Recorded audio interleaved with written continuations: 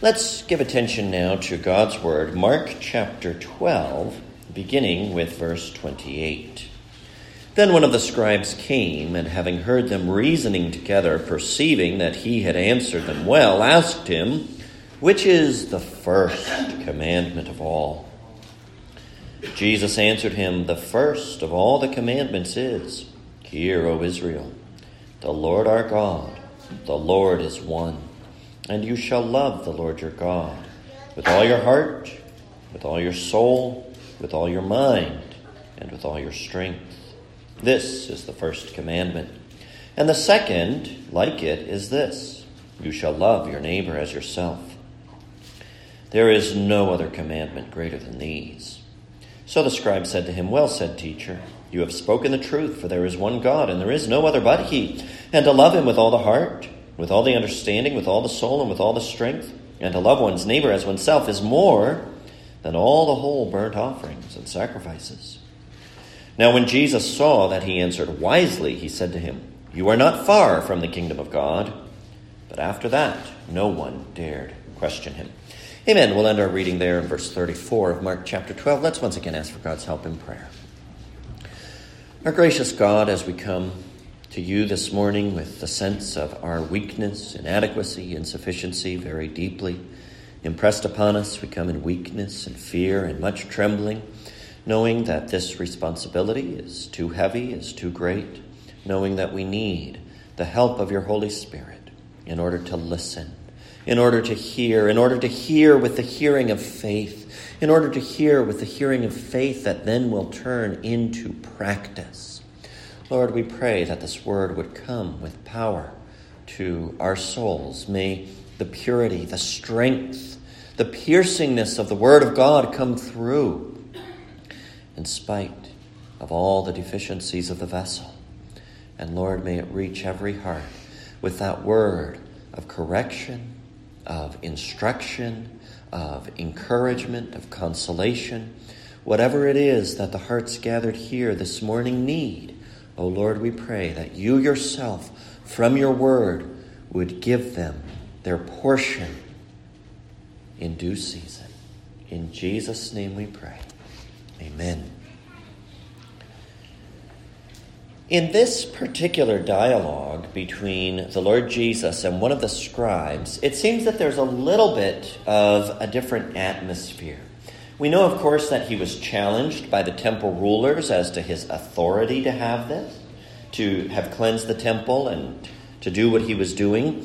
We know that the Pharisees tried to trip him up. We know that the Sadducees tried to make it seem that his doctrine was ridiculous. And now here comes a scribe, and he seems to have a little bit of a more sincere question.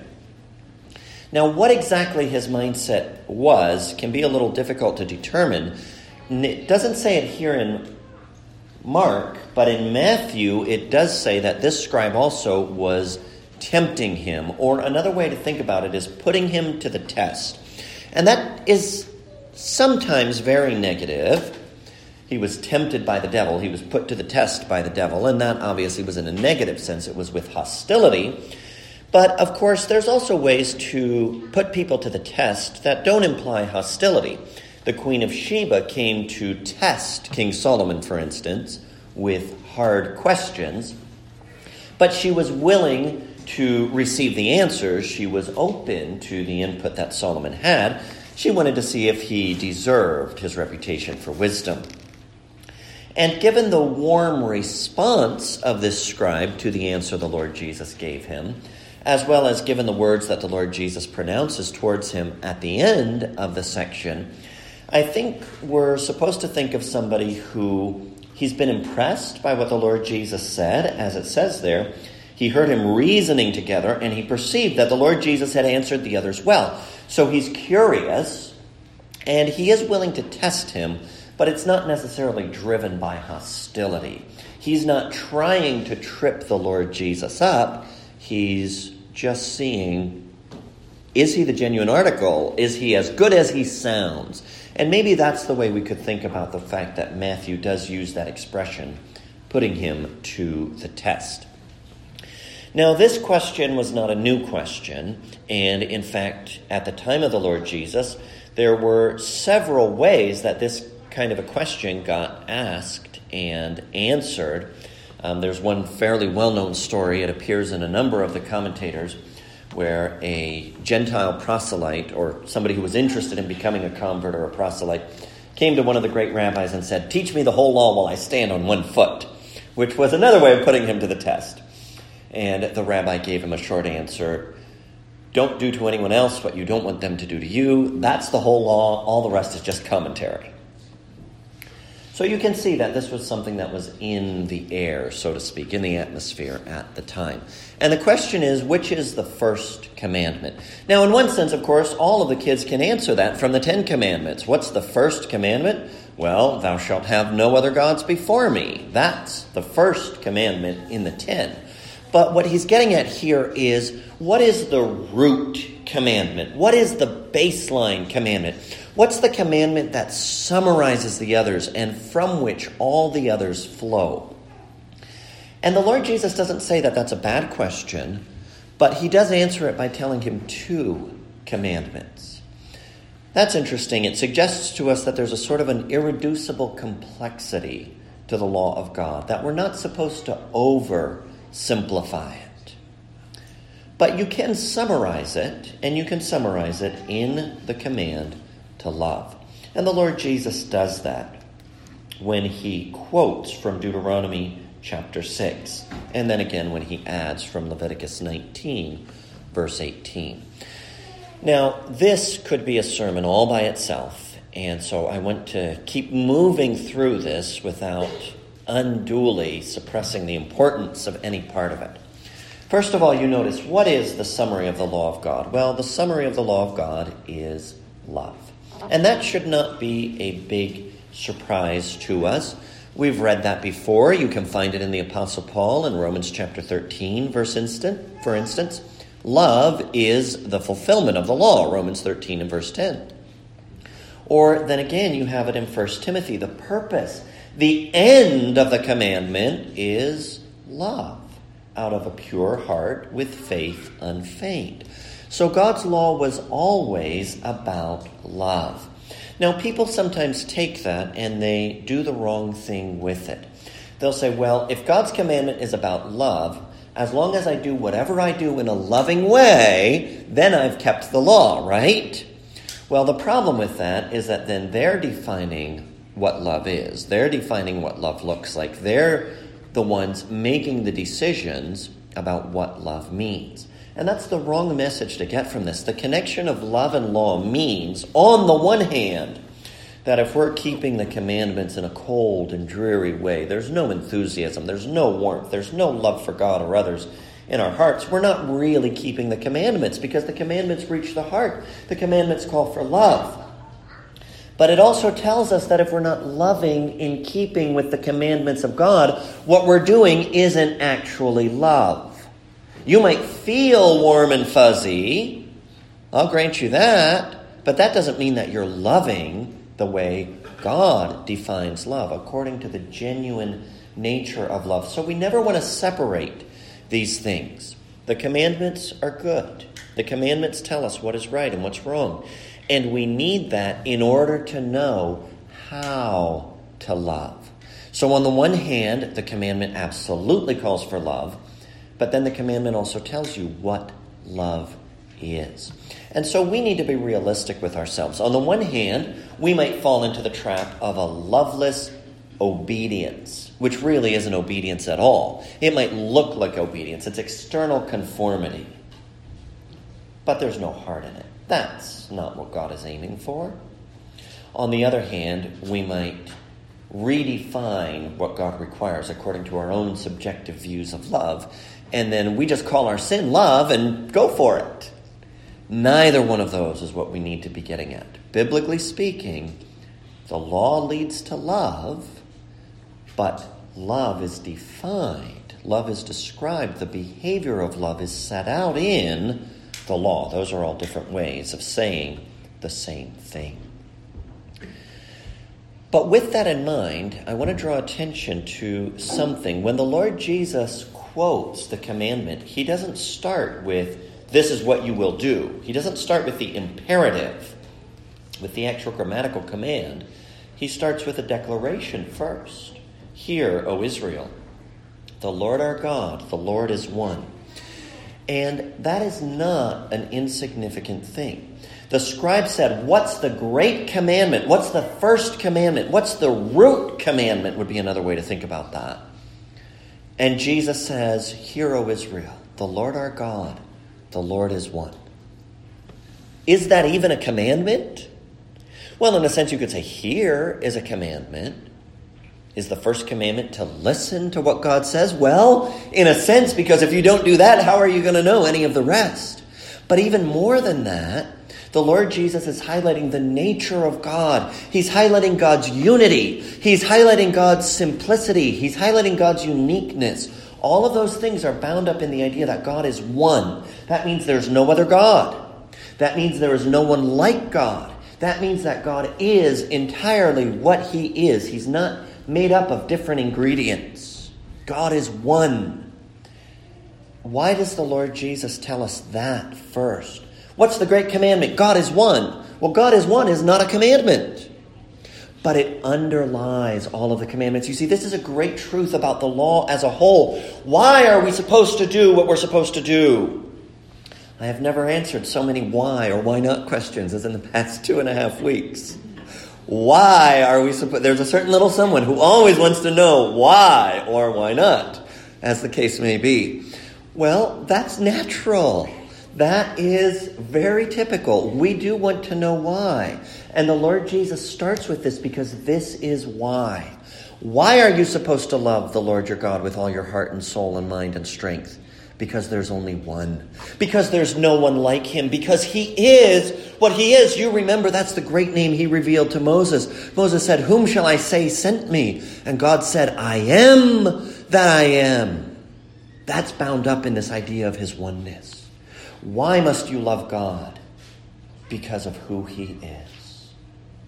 If you don't get that, you really have not learned how God and his commandments fit together. God isn't giving you irrational things that he just made up on a whim.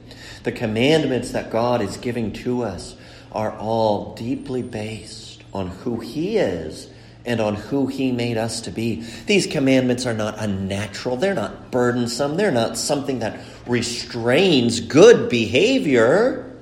The commandments are right. They're just. They're good because they proceed from, they reflect the character of the God who gave them. Why must you love the Lord your God? Because he is one. Why must you love him supremely? Because there is no one like him. Why must you love him in integrity with the whole of your soul, with all of your being, not excluding your strength, not excluding your possessions? Why must you love him in this way? Because he is who he is. If we're ever going to have a right attitude towards the law of God, if we're ever going to receive it graciously as we should, we have to understand that it's very reasonable. We have to understand that it's based on the character of God. We have to understand that it reflects who he is. When we see that, then we're in much better shape to say, yes, I will take up the yoke of this law. I will walk between the lines that it draws for me. This is where I need to be. Jesus begins with this so that we won't separate love and the law, so that we won't separate God and the law. And of course, you remember, God is love. When we're putting God and the law and love together, we're just learning how to look at things properly. We're not coming up with something new. We're reflecting what has always been the case because God has put those things together. You see the grace of God. He gives us reasons for obedience even though he doesn't have to. And what is it that he requires? Well, he requires love. That's a good thing. The law is for your benefit. And it's one of the most searing indictments. It's one of the most horrifying exposés of how wicked we truly are, that we can take this law of love and we can grumble, we can whine, we can complain, we can say, oh, I don't want to do that. That's bad for me. Really? It's bad for you to love the Lord your God supremely? It's bad for you to love your neighbor as yourself? It's not bad. It might be unpleasant, but then what does that say about the state of our hearts, that it's unpleasant to do that? When we see the law this way, it shows us our sin, as well as showing us the character of God. What he requires of us is so rational, so easy, you would think, so proper, and yet we have such a hard time with it. Now, the Lord Jesus joins to the love of God the love of neighbor. The scribe asked about one commandment, and the Lord Jesus gave him two. Those two are united by the idea of love. But it's very important to have both. Sometimes people think, well, I'll love my neighbor, and I don't need to worry about God. I don't need to be a religious person. I don't need to go to church. Yeah, that's not how that works. Love for God comes first. But then you also have people on the other extreme. Well, I'm so busy praying and doing good works and singing hymns, I can't possibly help somebody. I can't do anything for them. You know what? My life is devoted to godliness, and all the rest of you just have to fend for yourselves. Well, that's also not the genuine love of God. Love of God and love of neighbor necessarily go together. So the Lord Jesus has set before us what is the great commandment. He's set before us that the law can't be reduced too much. You can't wrap everything up into such a neat bundle that you forget about part of it, that you're leaving something out. But you can summarize it as love. Supreme love for God, love for neighbor. That is a love of the same kind that we have for ourselves. Just as we're tender to ourselves, just as we cherish ourselves, just as we're very considerate to ourselves, we should be very considerate to our neighbors, to those around us. That's told us about the goodness of the law. That's reminded us of how the law reflects the character of God and of how reasonable that law is. So, was this a good answer to the scribe's question? Well, the scribe thought so. He basically repeats what the Lord Jesus said, word for word. Well said, teacher, you have spoken the truth, for there is one God, and there is no other but he. And then in repeating the words of the Lord Jesus, at the end he adds this: to love God and to love one's neighbor as oneself is more than all whole burnt offerings and sacrifices. In other words, he realizes that the core of the law, the point of the law, was not the religious rituals. The point of the law, the core of the law, was this connection, this relationship, this love between God and man and between one human being and another. Now, that wasn't something completely new. He could have learned that from Isaiah. He could have learned that from Hosea. He could have learned that from some of the other prophets. He could have learned that from the book of 1 Samuel, where to obey is better than to sacrifice. To listen to God's voice is more pleasing than the fat of rams. You see, there's a lot of people who approached the question of sacrifice in this way. Well, I haven't been perfect, so now I'll buy God off with a sacrifice. I'll pay my little fine, I'll do my little bribe, and everything will be fine again. You know, if you could get away scot-free with sin at the cost of a few animals, as long as you have a pretty good-sized herd, what's the big deal, right? You can sin because you can afford to sin. That's the wrong approach. That's the wrong approach on many different levels. Well, for one thing, it's treating sin like a privilege, which it is not. For another, it's acting as though God was pacified, as though what God really wanted was that blood or that smoke or that burning fat and not the heart. So that's messed up on many levels. But this scribe knows better than that. To love God is more than all the religious ritual. Now, sometimes people misinterpret that. And they're like, yeah, you can have your organized religion. I'll worship God staying at home. That's not what is being said here either. The point is not to get rid of the ritual. The point is not to get rid of all the external obligations. The point is to say, going through them mechanically, going through them. So, well, I punched the clock. I went to church, I punched the clock. I zoned out, but now God has to bless me because, after all, I put in my 90 minutes at church or whatever. That's not the attitude. When people approach things with that attitude, of course, they get nothing out of it. When you approach the worship of the Lord out of a heart of love, though, it's a lot richer. It's a lot fuller. There's a lot more to enjoy and a lot more to get out of it. But then we come to maybe the trickiest part of this passage, which is the very last verse. Jesus saw that he answered wisely. Now, I want you to notice this. The scribe saw that Jesus answered well. Jesus saw that the scribe responded to what he said with wisdom. So they are recognizing one another's good qualities here, so to speak. And then Jesus said to him, "You are not far from the kingdom of God." And this is where we do need to think carefully and make sure that we are taking on board the whole of scriptural revelation. So what I want to do first is I want to make something a little bit complicated, and then I want to give a warning, and then I want to give an encouragement. So we'll see if we can remember all of those. So we have a tendency to think in very black and white terms, and there's no question that the Bible puts things in that light on many, many occasions. You must be born again. In Christ Jesus, neither circumcision availeth anything, nor uncircumcision, but a new creature. Unless you're a new creation in Christ, you are lost. There's children of the devil and there's children of God, and there's no middle point. There's no half and half. You're all one or you're all the other. There is no confusion.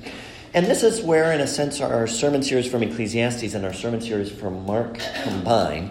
Because now we come upon something in Mark where we need to understand that there's more than one way to look at things. So in absolute terms, you are either dead to sin and alive to God, or you're living in sin and you're dead to God.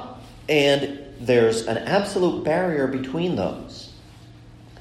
God knows who has been born again, who has been regenerated, and who has not. God is absolutely clear on that difference. And we should not stop anywhere short of full assurance that we've passed from death unto life, that we've been translated into the kingdom of God's dear Son. I'm not denying those categories, and I'm not denying the very sharp division between those two categories in any way.